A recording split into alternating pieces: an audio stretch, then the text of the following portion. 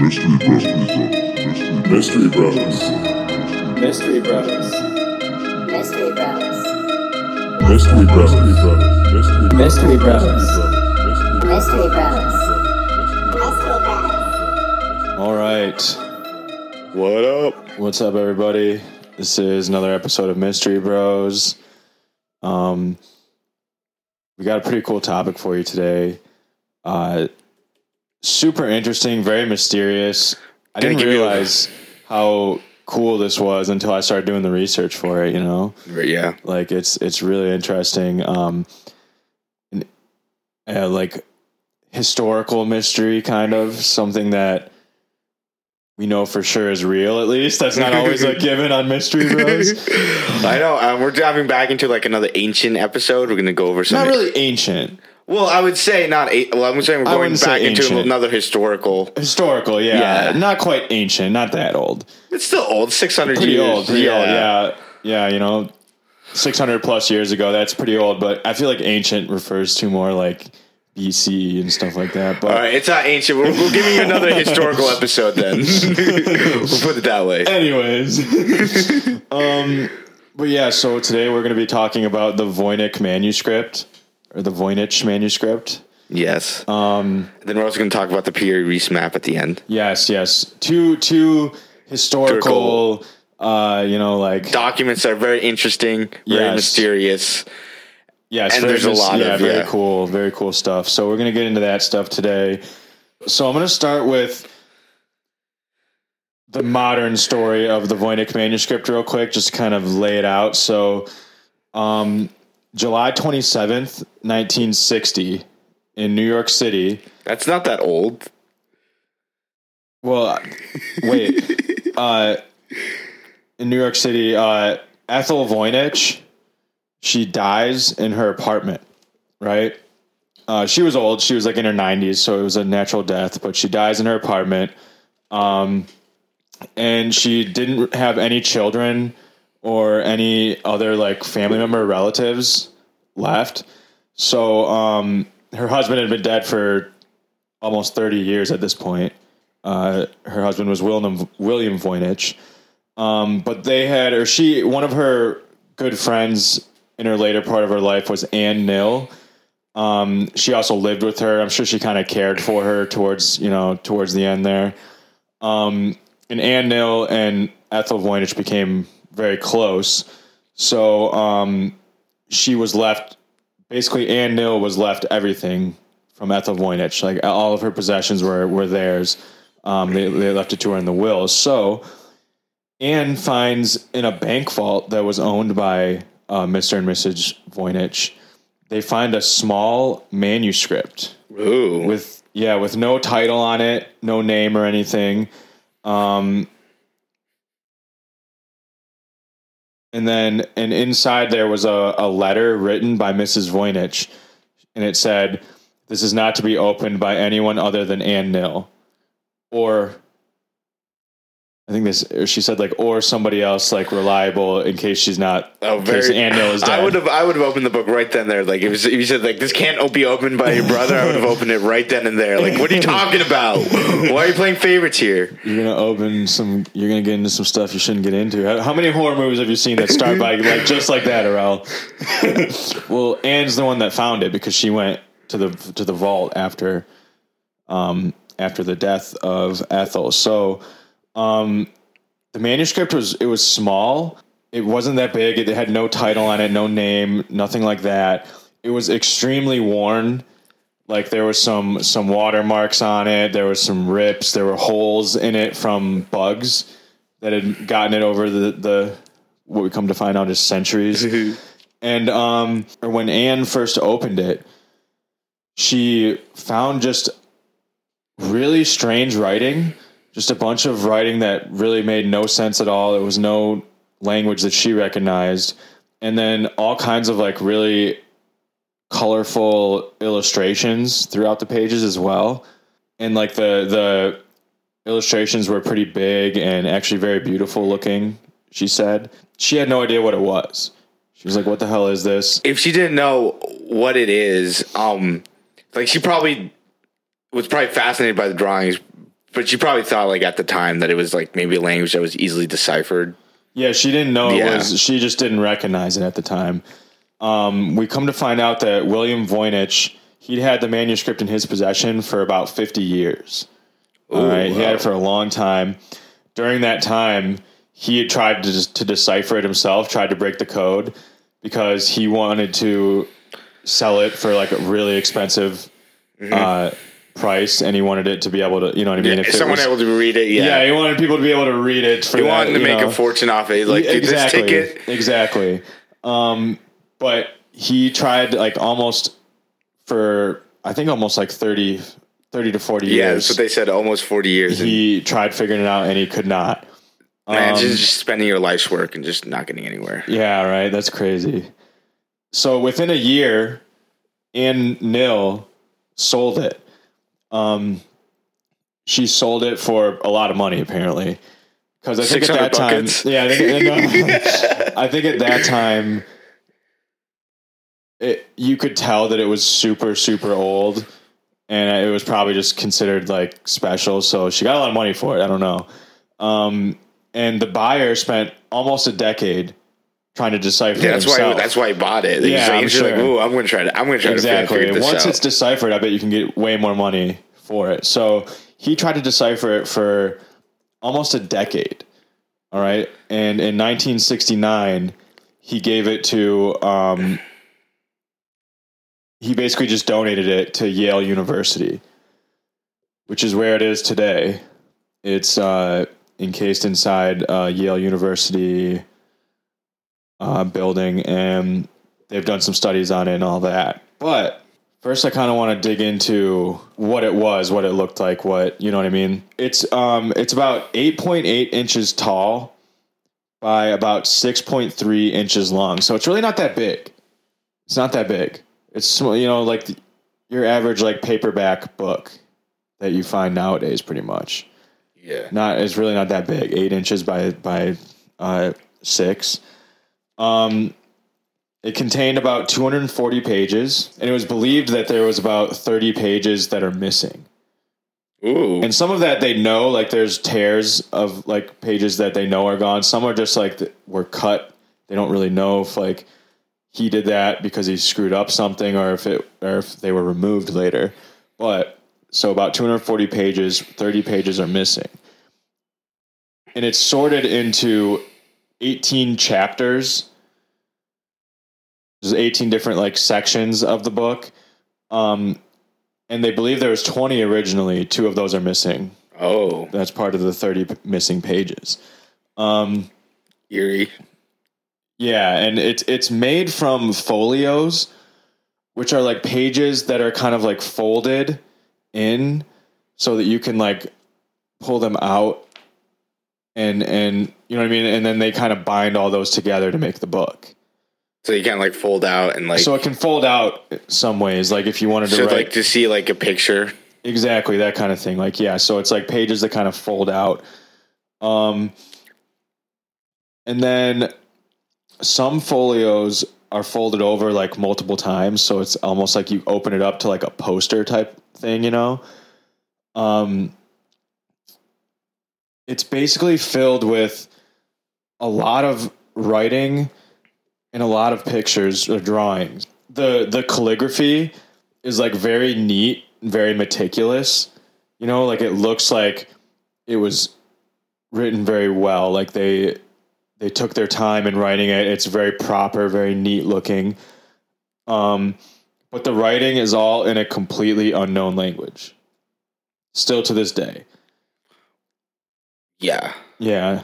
Whether it's a language or a code, we don't know. I mean, it doesn't look like any of the languages that we currently have because there's not much. I heard like not much of a lot of competing, like a lot of similar symbols that you would see like repeat. Yeah. It doesn't like it. If you look at it, it looks like it's English, but it's definitely not. It's in the same format as English, I think. Like there's words and pictures are very interesting. It's like it kind of looks like a dark alchemy book to me.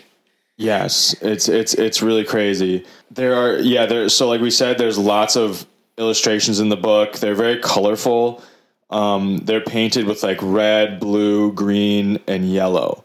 Ooh. So those are the 4 colors that he'd used. And the cool part about it is like a lot of the pictures, a lot of the drawings are like intertwined in the pages with the writing. Like there'll be like writing to the left with like a picture in the middle, and then more writing on the right. Like it's not formatted like a proper like novel, would be. It's just kind of like some text with some pictures, and then some more text with more pictures, and the pictures kind of they think coincide with the text around it.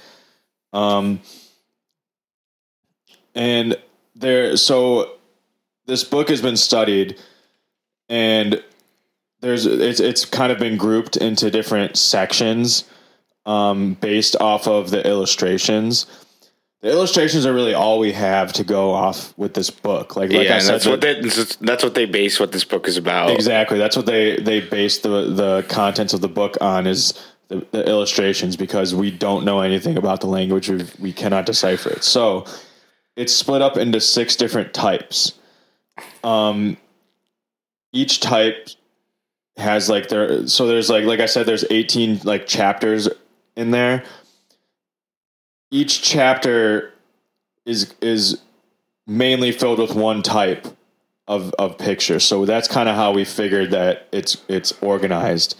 Like this section is about this section is about that, based off of what type of pictures are in there, what type of drawings. So the first type, or the first section, is called the herbal or botanical sections. And these contain drawings of like herbs or plants. Some of which look real, like realistic types of plants from that time period. And then others seem pretty strange and imaginary. Like not known. Yeah, stuff that doesn't look like anything that we know of.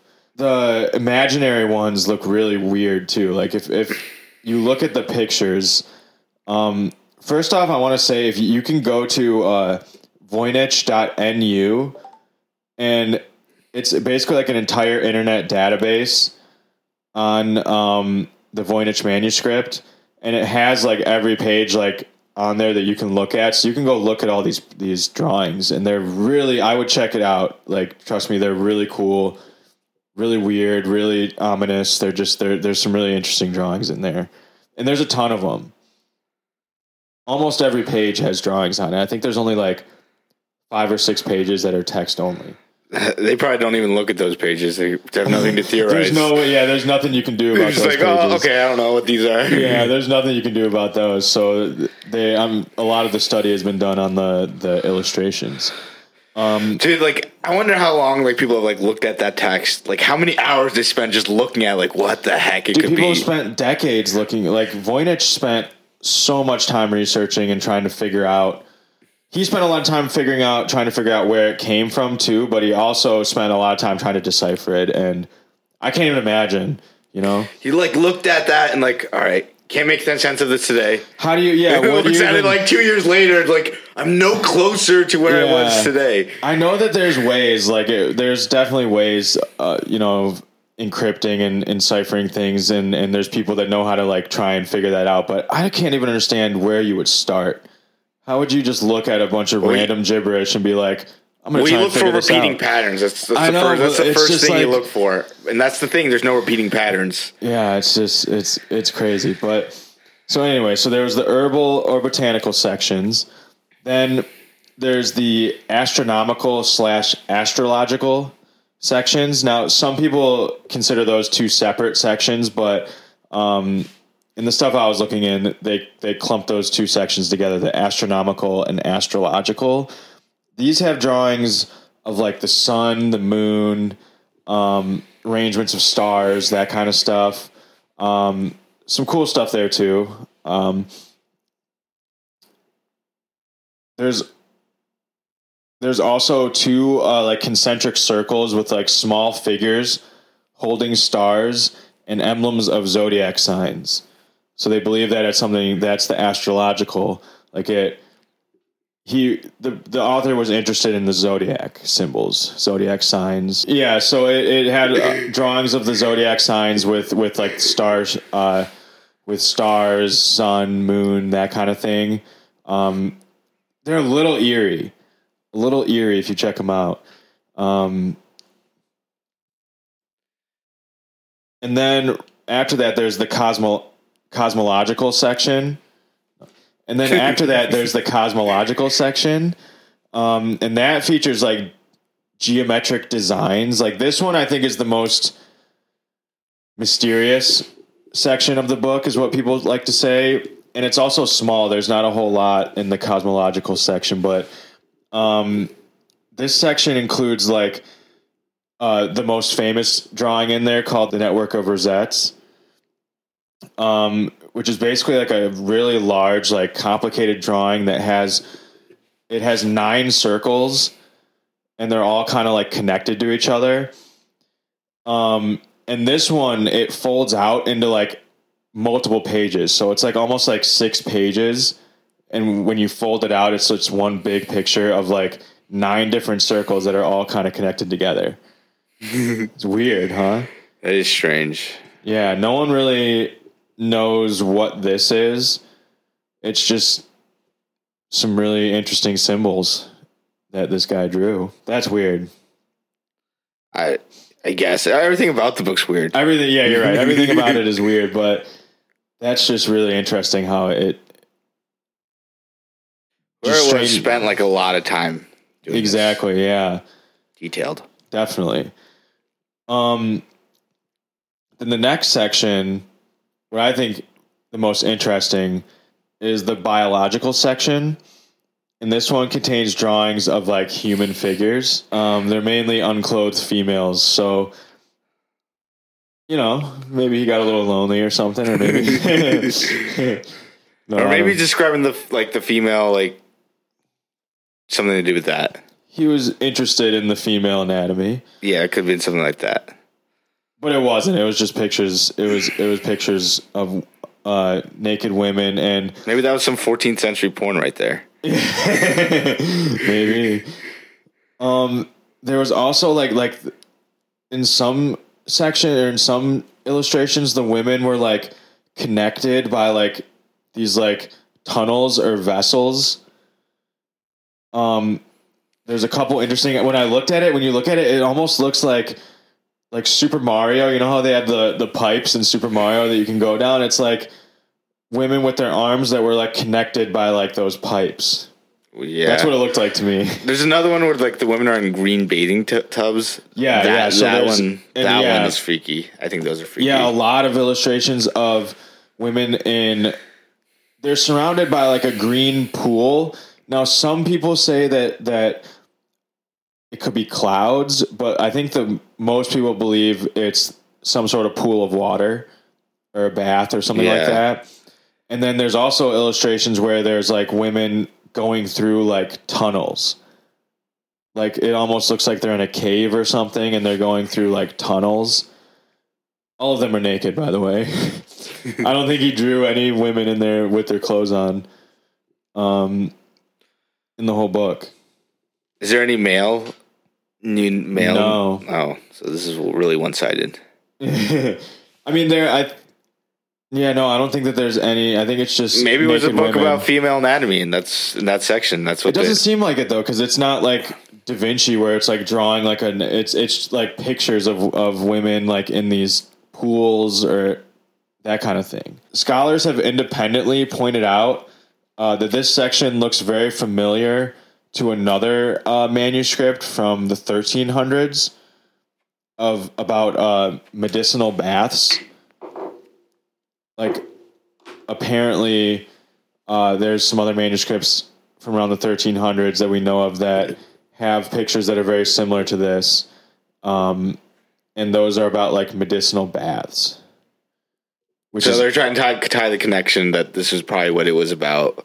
Yeah, they think it had something to do with that. It's very possible. I mean, if it's around that time, it could very easily be that. But some people think that this section is actually in two separate parts that just accidentally like got binded together at some point. And there's actually some interesting evidence for that. There's an illustration on two separate pages, one on like the 37th and one on like the 40th but they connect. Like if you put them together, it makes one big picture. So they think that these sections were not supposed to be together, and they got binded together at some point. Oh, so like two different sections originally. Yeah, it was separate originally, and then it got kind of binded together, which is pretty interesting. So maybe at some point, maybe the person who actually wrote it and illustrated it wasn't the person who got it binded together. I don't know. But then the next section is the pharmaceutical section. And this one has illustrations of like strange containers consisting of like multiple parts, usually like on top of each other. If you look at it, it almost looks kind of like a hookah. You know, like a mid-ancient hookah, like an old hookah. Like it's like they're mainly like cylindrical containers that are kind of like on top of each other. Maybe that's how they got their herbs back then. Like, yo, take a hit of this. This will. Yeah, who knows? Man? But I don't think it had any smoke or anything coming from it. It just looks like that. That's what I thought when I saw it. It looks kind of like a hookah. Some sections, like some of the pieces are empty, and then some of them have like different liquids in them that are just painted different colors. So, no one really knows what that's about. And also many people believe that this section was unfinished. Oh, so yeah. He never got to finish. He never finished the pharmaceutical section, what they believe. So maybe the person who wrote it died while writing it. Who knows? Maybe got bored. Yeah, it almost, so if you think about how they believe that the biological section is actually like split in two and it's not binded correctly, as well as the pharmaceutical section they don't think is finished, like that leads me to believe maybe the person died, before he could finish it, and somebody else took it and tried to like got it bound together and finish it for him. No, they didn't finish it. It's still unfinished. According to the pharmaceutical section, at least, is unfinished. Maybe they were waiting for like some new findings to come out or something. Yeah, they just died or something. But yeah, so that's really weird that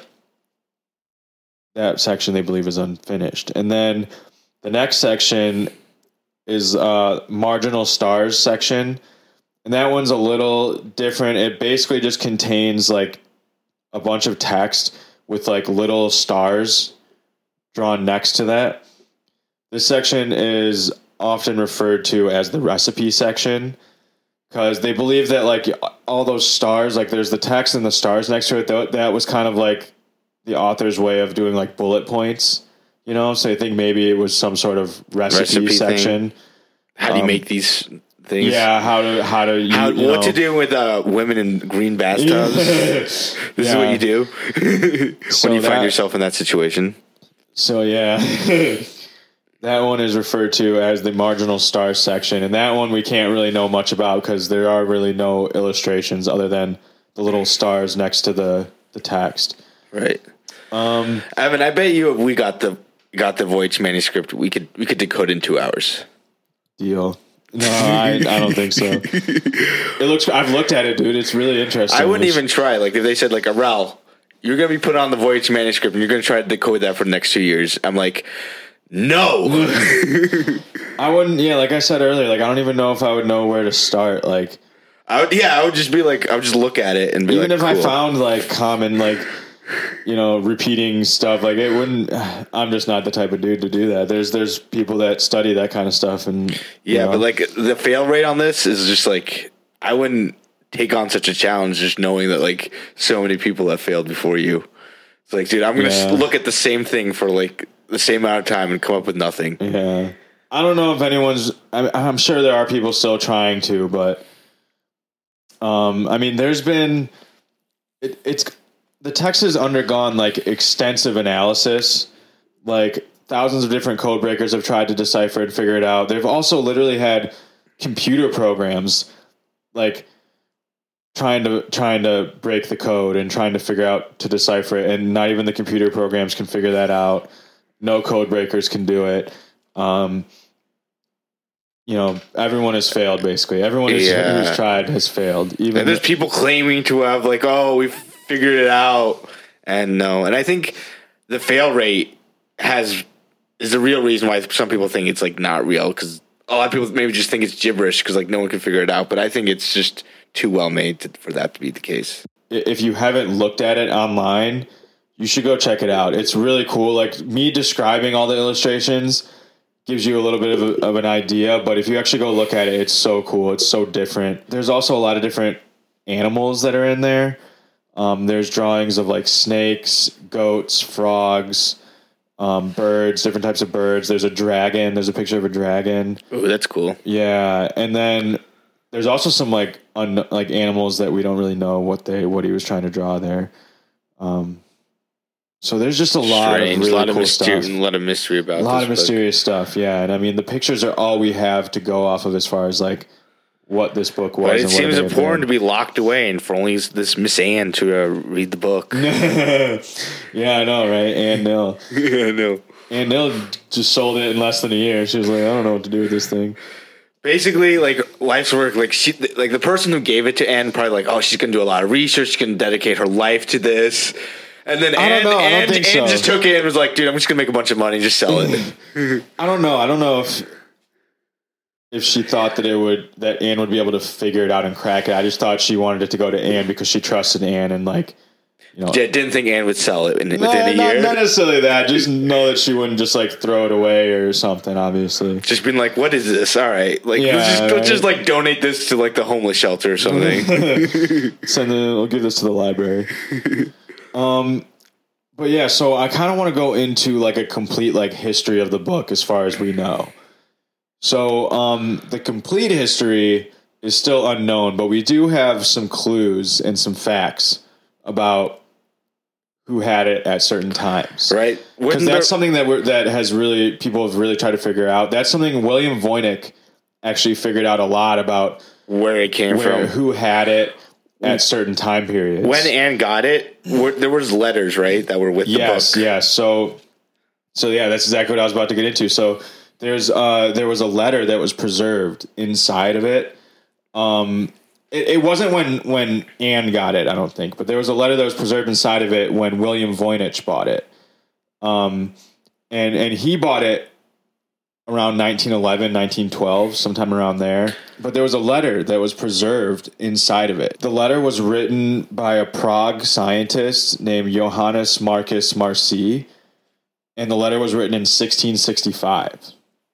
Ooh. Super old already. That's 400 years ago. Not quite, 350-ish, somewhere around there. That's wow. Yeah. And in the letter, he was presenting the book to Athanasius Kircher. The name, I don't know about the first name, but Kircher. Lovely name, I like it. Yeah, it was Kircher, who was a scholar, a very big scholar back in the time in Rome. He was giving it to Kircher in Rome, and he thought that in the letter he believed that Kircher may be able to decipher it because he's a very smart scholar, and he's kind of looked into that kind of stuff before. He's done a lot of deciphering, that kind of thing. He's looked into hieroglyphics, that kind of stuff. So he thought that he may be able to decipher it because the previous owner wasn't able to do that. And then in the letter, he also states that the previous owner was Emperor Rudolph II, and he was the King of Bohemia. King of Bohemia, is that a country? It was back then. It was Bohemia was a country. It was Austria, Hungary, Czechoslovakia, Poland, and then also some parts of what is now Germany. So it was it was pretty big, but it was Central Europe back then, back in the 1600s, around that time period. Also, in the letter, he wrote, he believed the author was Roger Bacon, the Englishman. On this point, I suspended judgment. That's what Marci wrote. So, saying that King King Rudolph thought that it was written by the Englishman Roger Bacon. But I don't think he believed that. He said, I suspend judgment. So he said, I don't really believe that. And we'll get into later. That's basically proven to be wrong, but we'll get into that a little bit more later. So there's also a faded or erased name that was written on the first page. And it's these names. I'm sorry. I'm probably butchering these names. Jacobus de Teponic, which they found out was a courtier of King Rudolph, which kind of confirmed that King Rudolph did have it at that time, like it says in the letter. That's interesting. Which is pretty cool. That a king had it must have been very important. Yeah, they say that King Rudolph was really interested in that kind of stuff. He liked books on like alchemy and like science books, that kind of stuff. So he would try and naked women. So he would try and like purchase them when he could. So they think that he probably purchased this book from somebody. But we actually have no idea, to be honest. King Rudolph, we don't even know when exactly he bought it. Do they even know? Did they have anything before King Rudolph? No, that's what I'm saying. They don't know anything about the book think he could have before funded King it? Rudolph. Like he could have funded a project on it or something like that? No, they believe he bought it. He said that he bought it for 600 ducats. 600 ducats? Yes. King Rudolph bought it for 600 ducats off of we don't know who. Ducats. What a currency name. Yeah, that must have been what they used in Bohemia.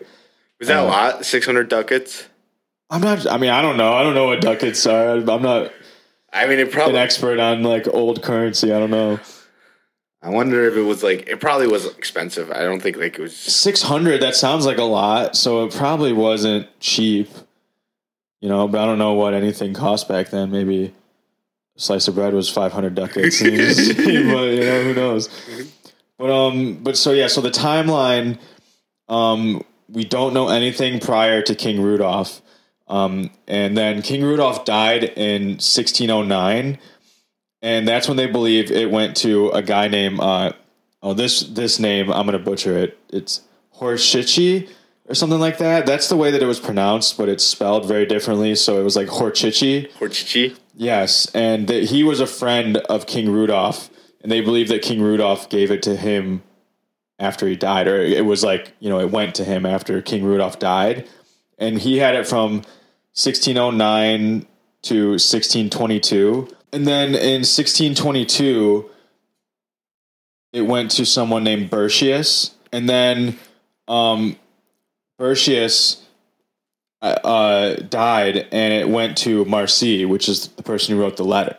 And in the letter, he explains that he bought it. He got it off of Bertius. He inherited it from Bertius. And so Marcy in the letter said, I want to give it to Kircher. So 1662, Marcy got it from Bertius, and then he immediately gave it to Kircher. And Kircher was in possession of it from 1662 to 1680. All right? Because that's when he died. After that, we don't really know. There's like a 200-year like gap period because we don't really know much about who had it after Kircher and before Voynich. So we don't really know much after 1680 all the way to like 1911, 1912. So it's just between that time period, it just ended up in 1912. There was no at an antique store or something like that. I guess, there was no. I don't know if it was an antique store, but it was like someone who collected like old books. Yeah, not necessarily old books. Someone who just collected old artifacts and stuff like that. And I think that he had it, and then Voynich bought it off of him.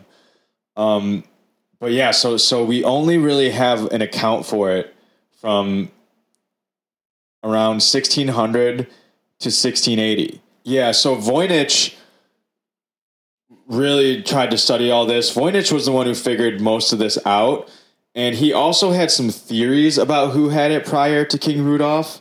He actually went into like who was known to like be around King Rudolph. Did he like go through like archives or like writing? He went, he went. I'm sure it wasn't only him, but he kind of talked to other professors and stuff from like historians, that kind of thing, and tried to get as best a picture he could. And he like figured out like all the different people that King Rudolph would like buy books from in his area, and he tried to figure out who he may have bought it off of, but he was never able to like successfully like prove who had it before that. So we really don't know.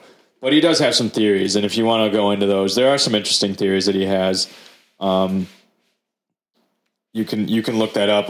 Everything you can find, anything you could ever want to know about the Voynich Manuscript, you can find it on that voynich.nu website. So if you really want to dive really, really deep into this kind of stuff, or the Voynich Manuscript, then just go to that website. You can check stuff out. So then there has been some modern day analysis, like after it was given to the Yale University, and it's been able to kind of fill in some details here. So in 2009, the University of Arizona performed radiocarbon dating on the manuscript to try and figure out when it was created. And the date of the parchment was established to be between 1404 and 1438 with a 95% probability. So they can say pretty confidently that the parchment was created between 1404 and 1438. And King Rudolph didn't have it until around 1600. So there's a good 200-year gap before him. Yes. Now, I said earlier we get back to this. Remember how in the note that Marcy wrote, he said that King Rudolph believed Roger Bacon was the author? Roger Bacon was an Englishman, like alchemist, scientist, but he died in like 1290.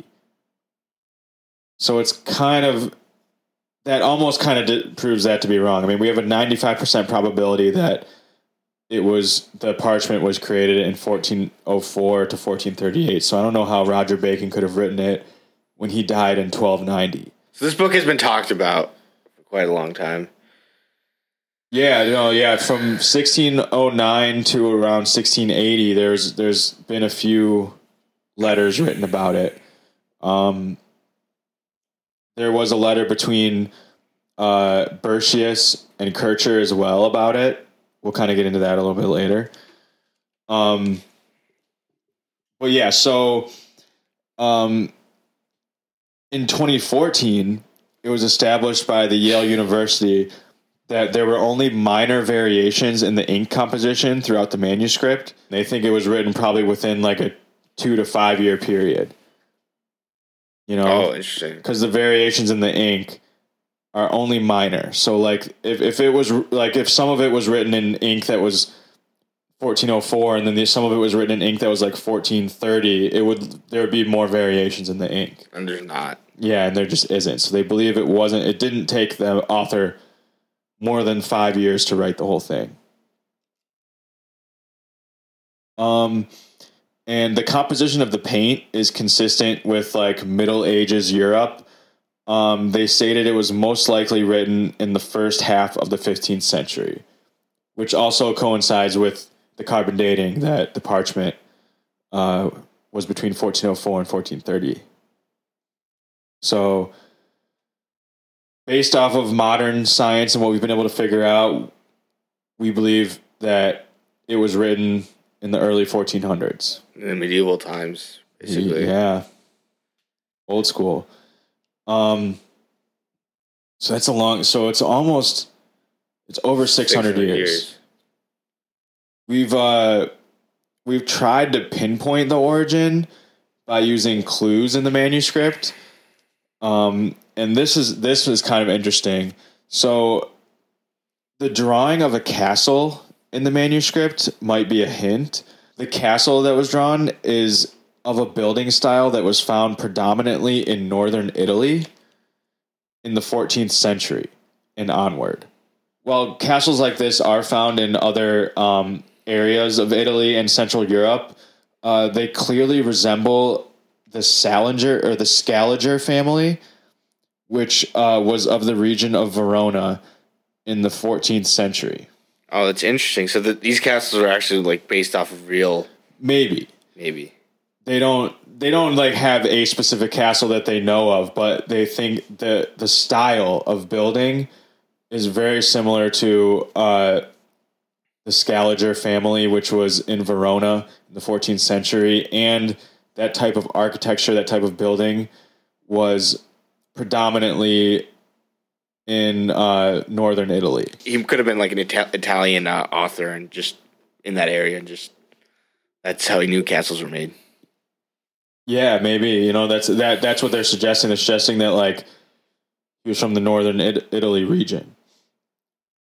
What they think is now northern Italy, by the way. It's not like he was Italian, but like that the region that is now called northern Italy. There are other manuscripts with very similar drawings of castles, and we know that those manuscripts originate from northern Italy, from that time period as well. So that gives kind of a strong clue to Italy. Yeah, that gives kind of a clue. Another interesting clue is the drawing of Sagittarius in the Voynich Manuscript. Normally, Sagittarius, the zodiac sign, it's a centaur with the arrow, but in this one, in the Voynich Manuscript, it was just a human figure with a crossbow. Similar depictions of Sagittarius, where it's just the human, have been found in German manuscripts from around the 15th century. Okay, so another kind of pinpoint to that region. Yeah, so that's really the only clues that we have as to where it may have come from. What is now northern Italy is what they believe, just based off of some of the drawings and stuff in there. And then based off of carbon dating, we know it was probably written somewhere between 1404 and 1430 something. So we kind of, we know some things about it, but it's still very mysterious as to who wrote it. We still don't know that. And we still don't know what it says. So it's still a huge mystery in that department. Even though we have used some modern science and modern technology to be able to figure out some things about it. I'm sure we'll invent some supercomputer one day. I'll just like read it like that. Maybe. But I mean, over the centuries, many people have tried to decipher this, and to figure out what it was about, but no one's really been able to figure that out. There are many theories about it as to what it is, what it's talking about. There is a theory that it was a hoax. It was created by John Dee, and he tried to lie to Rudolph II about the mystery of its origin so he could get more money for it from him. But based off of what we just talked about, how it was carbon dated back to the 1400s, it would have been unlikely. Yeah, it's very unlikely. And then also some people have done some deep dives into John Dee and his relationship with King Rudolph, and they say that they didn't have the relationship that people thought when they made this theory. They thought John Dee was like a huckster and that type of thing, but it turns out he really wasn't. And they thought that he was like a big part of the king's court, and he actually wasn't. So that theory, most people don't believe that theory, but that is a theory out there that it was a hoax written by John Dee, and it really doesn't say anything. It's just a hoax. But why would you make such an intricate book? Make money? A hoax. Yeah. I mean, maybe he was trying to say like, yo, King Rudolph, like this UFO, this alien that just gave me this book. Like it's not from this origin. Like buy it, take it. And it's obvious that that's not true, though. I know, but like you could just make up like a story, like Atlanteans gave it to me, or like or like I got this from a mysterious place. He said no one knows anything about it, type of thing. Like he was like, it's a mysterious book, no one knows anything about it, so that's why he wanted to get some more money for it. That could also be the case, yeah. But most people don't think that's true. Bertius, who was a guy who owned the book after King Rudolph. he spent a lot of time studying it and trying to decipher it as well. And he believed it was a medical manual. The herbs and the plants section kind of lead to that. And then like the pharmaceutical section, it almost looks like it was like a very old time medical manual. He wrote a letter to Kircher, talking about it. And he basically, this is what it said. It said, from the pictures of herbs, for which there are a great many in the codex, and varied images of stars and other things bearing the appearance of chemical symbolism, it is my guess that the whole thing is medical, the most beneficial brand of learning for the human race apart from salvation of souls. So he's basically saying he thinks it was a medical journal because medical is very important to humans, trying to learn how to heal wounds, that kind of thing. Like that was very important back then. So he believes that it was some sort of medical manuscript. I definitely think it's a medical manuscript because it just makes a lot of sense. Like what it's describing, it's like, especially with the zodiac symbols too. Like the symbols are describing, like back, I heard in the medieval times, in order to get treatment, you had to know what your zodiac symbol was. Yeah. So, zodiac signs were very ingrained with science and medicine back then. Yes. So that's a huge proponent of it. And I think just the way how it describes like female naked bodies and all that, like it was just like biology and like just. It doesn't really do that though. You're thinking of like Da Vinci. It doesn't. The pictures of the naked women aren't like pictures of their body, like that type of thing. It's no, just, but like in like the baths, like in the baths that they're in. Yeah, medicinal baths was a thing. That's what I'm thinking of. Medicinal baths. Yeah, medicinal baths was a thing. Plus the pharmaceutical section looked like it was like combining liquids and stuff, and trying to create some sort of medicine. Plus there's the herbal potion section, which back then people used plants and herbs to try and treat things. So I really think it is a medical journal. It has to be, unless it's just like some fantasy. Yeah, I mean, the rosettes is interesting though. That picture where it's just the 9 circles, all like no one's really tried to decipher anything about that. No one's figured anything out there of what those could be. But yeah, like you said, like the zodiac signs, the star alignments, all that kind of stuff, that was kind of considered medical knowledge back then. They would use that to heal. And then alchemy, like creating potions, that kind of thing. That looks very similar to the pharmaceutical section where it has all the different liquids, that kind of thing. It's like they were trying to create some sort of potions for ailments, that kind of thing, which was big back then. That's what they did. They didn't have surgery. They didn't have any of that kind of stuff. They just tried to use herbs and plants. So yeah, I think it was some sort of medical journal, but definitely some it's chemistry so strange thing. that it was just written in a completely probably a code. I feel like it couldn't have lost language between that time. No, it had to be some sort of code language, which was common. Like there's been throughout the history, people have used like ciphers and stuff to encode like messages to each other and that kind of thing. They believe that back then, a lot of like scientists and doctors, that kind of thing, they wanted to keep their knowledge to themselves. They didn't, because like if you tell everybody, then anyone can do it. That's how you made your money back then. It's how you survived, was by doing medicine probably. So you didn't want everyone to know all of your like secrets. So they would write stuff like that in decipher code. I mean, Da Vinci did it. Right. His entire journal was written like it's like mirror image. It's written backwards. Some people do think Da Vinci actually wrote the Voynich Manuscript because the drawings are some point out some of the drawings are eerily similar. So as a child, Da Vinci could have written it. And it there's would some have proponents to be as a child. That's what because they're saying. If you look at the Da Vinci journals, his drawings look very good. His drawings look real. Like this was more what they're cartoonish. saying. It's like this could be in like him when a child when he's learning how to draw. Some amateur. This was his first real gig. Except it's a little hard to believe. I think it's because like there's no like him signing or anything like that. Yeah, unfortunately, there's no way to ever figure that out because he's Da Vinci there's nothing written about it. We're never going to be able to figure out whether he wrote it, but I get why they would make that connection and why they would try and make that connection, because he did a lot of this stuff. He did write in a lot of ciphers. He wrote code languages, that kind of thing. Da Vinci was more like inventive. Like he was trying to invent things, right? Like he invented, I know, it's like, just a theory. It's just helicopters, that kind of, that kind of thing. So I can see where they make that connection possibly. But yeah, as far as like what it says, I don't know if we'll ever know.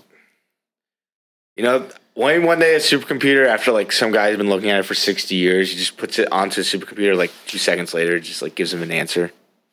Yeah, I mean, it would probably have to be some sort of like quantum computer that can calculate so many different possibilities. That'd be the only way that we'd ever be able to crack it, because I don't think it's very hard. We don't know even where to start right now, so I don't know if we're ever going to figure it out. Maybe it wasn't written on this earth, Evan.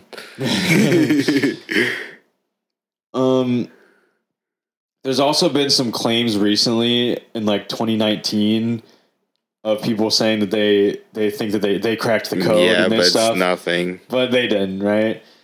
No, all it really says, like, there's a new language, which wasn't really true. And they pointed these things, and I think it got rebuked on a scholarly review. Okay, reviews are like, no, this is nonsense. Yeah. But probably got a lot of clicks, though. Yeah, exactly. That's what it was. It was clickbait. If you see some articles that are saying that they deciphered it, don't click that shit. Unless it's from like a newsworthy source. I think it'll be big news if we ever. If we ever do, sure. But I don't think that's anywhere in the near future. Right. Yeah, I mean, the truth is, like, we're no closer to deciphering it than Bertius and King Rudolph and everyone was 300 years ago. Yeah, we're still talking about the same things. Yeah, we still know less or just as much about as they do. I think that's like, especially those people that like took their time to study this. Like, man, I've looked at this 10 years now, and I'm really at the same place I was when I first looked at it. Yeah. I think Voynich eventually just started looking into the origin of it and trying to figure out. Because it's like, dude, I'm never There's no way I'm going to decipher this. This is insane. I'm just going to try and figure out who owned it, who wrote it, that type of thing, which he still never really figured that out. But there's letters and stuff is kind of interesting because it shows like this was talked about book. This was interesting. Yeah. It was more people wanted to know what it was. Mm-hmm. So it's been a mystery for a while. Some of the people though, like they think Kircher. They don't think Kircher ever even really looked at it at all. He was like a super like scholar back in the day. He was very prominent. Like he would talk to all the different kings and stuff. And they think that he just was busy with doing more important things in his mind than trying to figure this out. So he never did. Or he could have looked at it and just been like, okay. Like he had it for a long time. I think Kircher had it for like 40 years. Or he could be like, I'll get back to it, and just never got back to it. Yeah, exactly. That's basically what they said. Like he just never really looked into it. He didn't want to be bothered with something like this. He was doing very important things, which apparently he was. He was, deciphering codes for kings and queens, that kind of thing. Plus, he was looking into like knowledge. Like he was a scholar. What if we don't have like the response letter? What if he like wrote a response letter? We just don't have it. Like, yo, I actually found out what this is, and it was this. That's the thing. Who knows, dude? At any point in the time period, someone may have figured it out, and then that got lost, and then we don't know. Right? That's basically what we know about the Voynich Manuscript. There's not really much about it. As everything else in Mystery Bros, I don't think we'll ever know in our lifetime. Maybe in like 20, 30 years, maybe like you said, some like supercomputer that they can feed it into that and it can crack the code, but I don't think any person's going to figure it out. But it's really cool. You should honestly go look at it. It's really neat. Like the illustrations are cool. Some of them are creepy. Some of them are really colorful. Some of them, I mean, like all the herbs and stuff look really cool. The pictures of like the bathhouses and the women and is weird. The astrological signs, the cosmological, like all the geometric circles, that kind of stuff. Like it's just, there's a lot of really interesting stuff in there. So I would say check it out if you're interested in that kind of thing. You know, Definitely. if you're interested in like history and like mysterious history, I would definitely check that out. Books, health, chemistry, alchemy, All that kind of stuff. Yeah. sorcery. Well, yeah. So, So now we're going to get into the Piri Reis map. Definitely one of the most interesting maps that we have found, and it shows a portion of the world that has not really been discovered at that time. So it got a lot of intrigue. okay. So kind of the story behind it. The map was discovered on October 9th, 1929. A German philosopher was trying to like look through things, and he came across some old discarded stuff when he was at the Tokala Palace Library. Okay. So it kind of came up with some old discarded stuff, and in there was the Piri Reis map. The map was Piri Reis himself. Who Piri Reis is? He was an admiral for the Navy back for the Ottoman Empire in the 16th century. Wow. And he was well respected, traveled the world, kind of did that kind of thing. So his map, traveled the world. I guess he just traveled. Was he like a cartographer? Like he made other maps? Or no? So this is where it kind of comes into. So the map was actually based on older maps before him. He says specifically the maps that he used were Arabic maps, Indian maps, and some of Columbus's old maps. Okay. And he basically like kind of put them together as like a composite. Yes. And made the Piri Reis map. And based on based on his own experience. Was it a map of the whole world? It shows the world. It shows. So this is where it gets interesting. Yeah. It supposedly shows Antarctica without ice. Ooh. And it matches Antarctica's description very well. Like the mountains and everything, like to the letter. So I have this. The U.S. Air Force Cartography Division wrote that the claim that Piri Reis was describing Antarctica seems reasonable based on the charts and everything, but don't know how possible since it shows Antarctica without any ice. Ooh.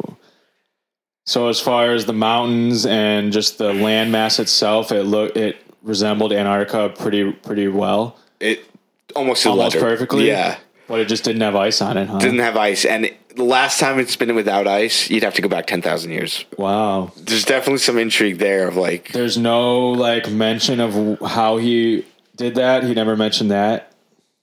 Piri Reis. No, the only mention is that he used older maps. None of the older maps have ever been discovered. Okay. Some people think it was from the ancient library of Alexandria, which we all know. Yeah. The fatal decision, what happened to that? A lot of our world mysteries. What if we knew? What if that has the pyramids and everything? Dude, the library of Alexandria, it probably had some really, really cool stuff in there. I bet so many mysteries would be solved if that just wouldn't have gotten burned down by the Romans. Yeah. Damn. So they think he may have looked at that map. This is where. But how would he have gotten it? He wasn't around till the 1500s. It's been burned down since BC. The Library of Alexandria. Yeah. But they're just saying it was stored. We don't really know. These are just theories. We don't know where we have never found any of the other sources that he used. Really? Of the map. What's interesting about that is that if you do subscribe to this theory that it's Antarctica, it meant that it had to have been mapped out in the air. Really? From above? From above. Why is that? Just the way how you could see, it's the only way you could see Antarctica back then, as a whole, deep. You think people would venture deep, Yeah, you're right. But here's some issues. Also with the map that's kind of cool is that it uses Mercator projection, which was not a method used for 200 years. Not until the 1800s was this method used that was used in the map.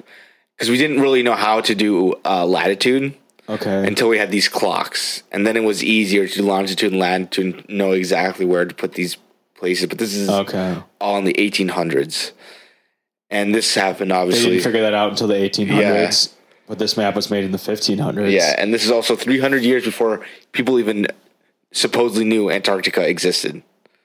Wow. We didn't know Antarctica existed until 1800s, yeah. Really? Yeah. We had no No one had idea. ever gone there, I guess, huh? Yeah. And then come back to tell about it. So how do we know Antarctica had ice for that long? It's just something we know? Yeah, something no. Okay. Here's some of the theories that maybe it was describing the Brazilian coast instead.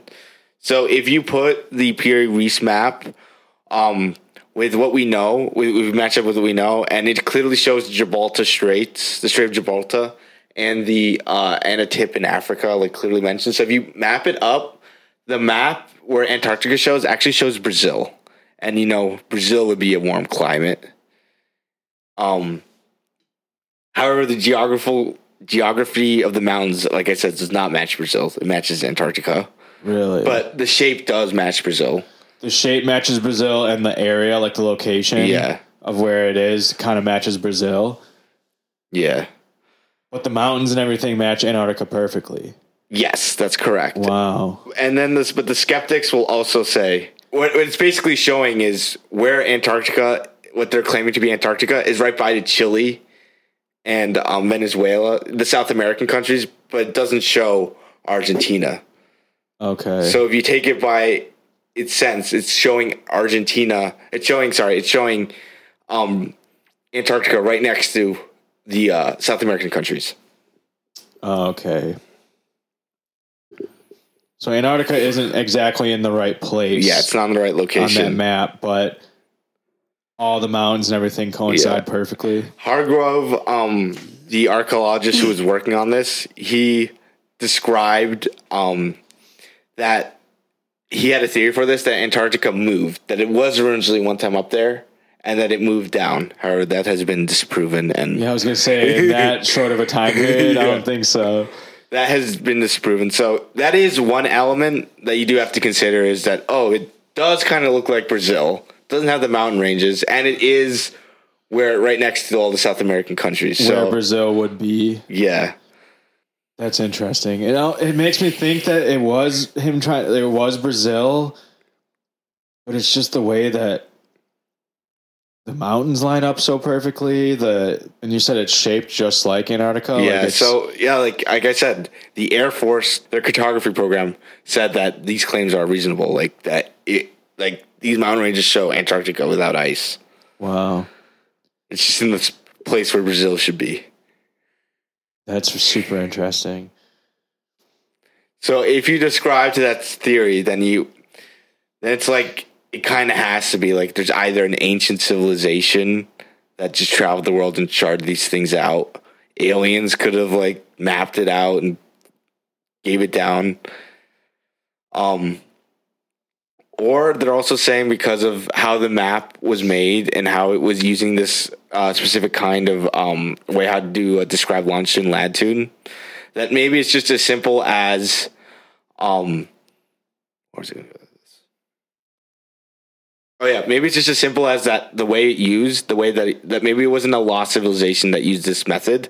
Maybe this method was known by a credible civilization and just got lost through time. Yeah.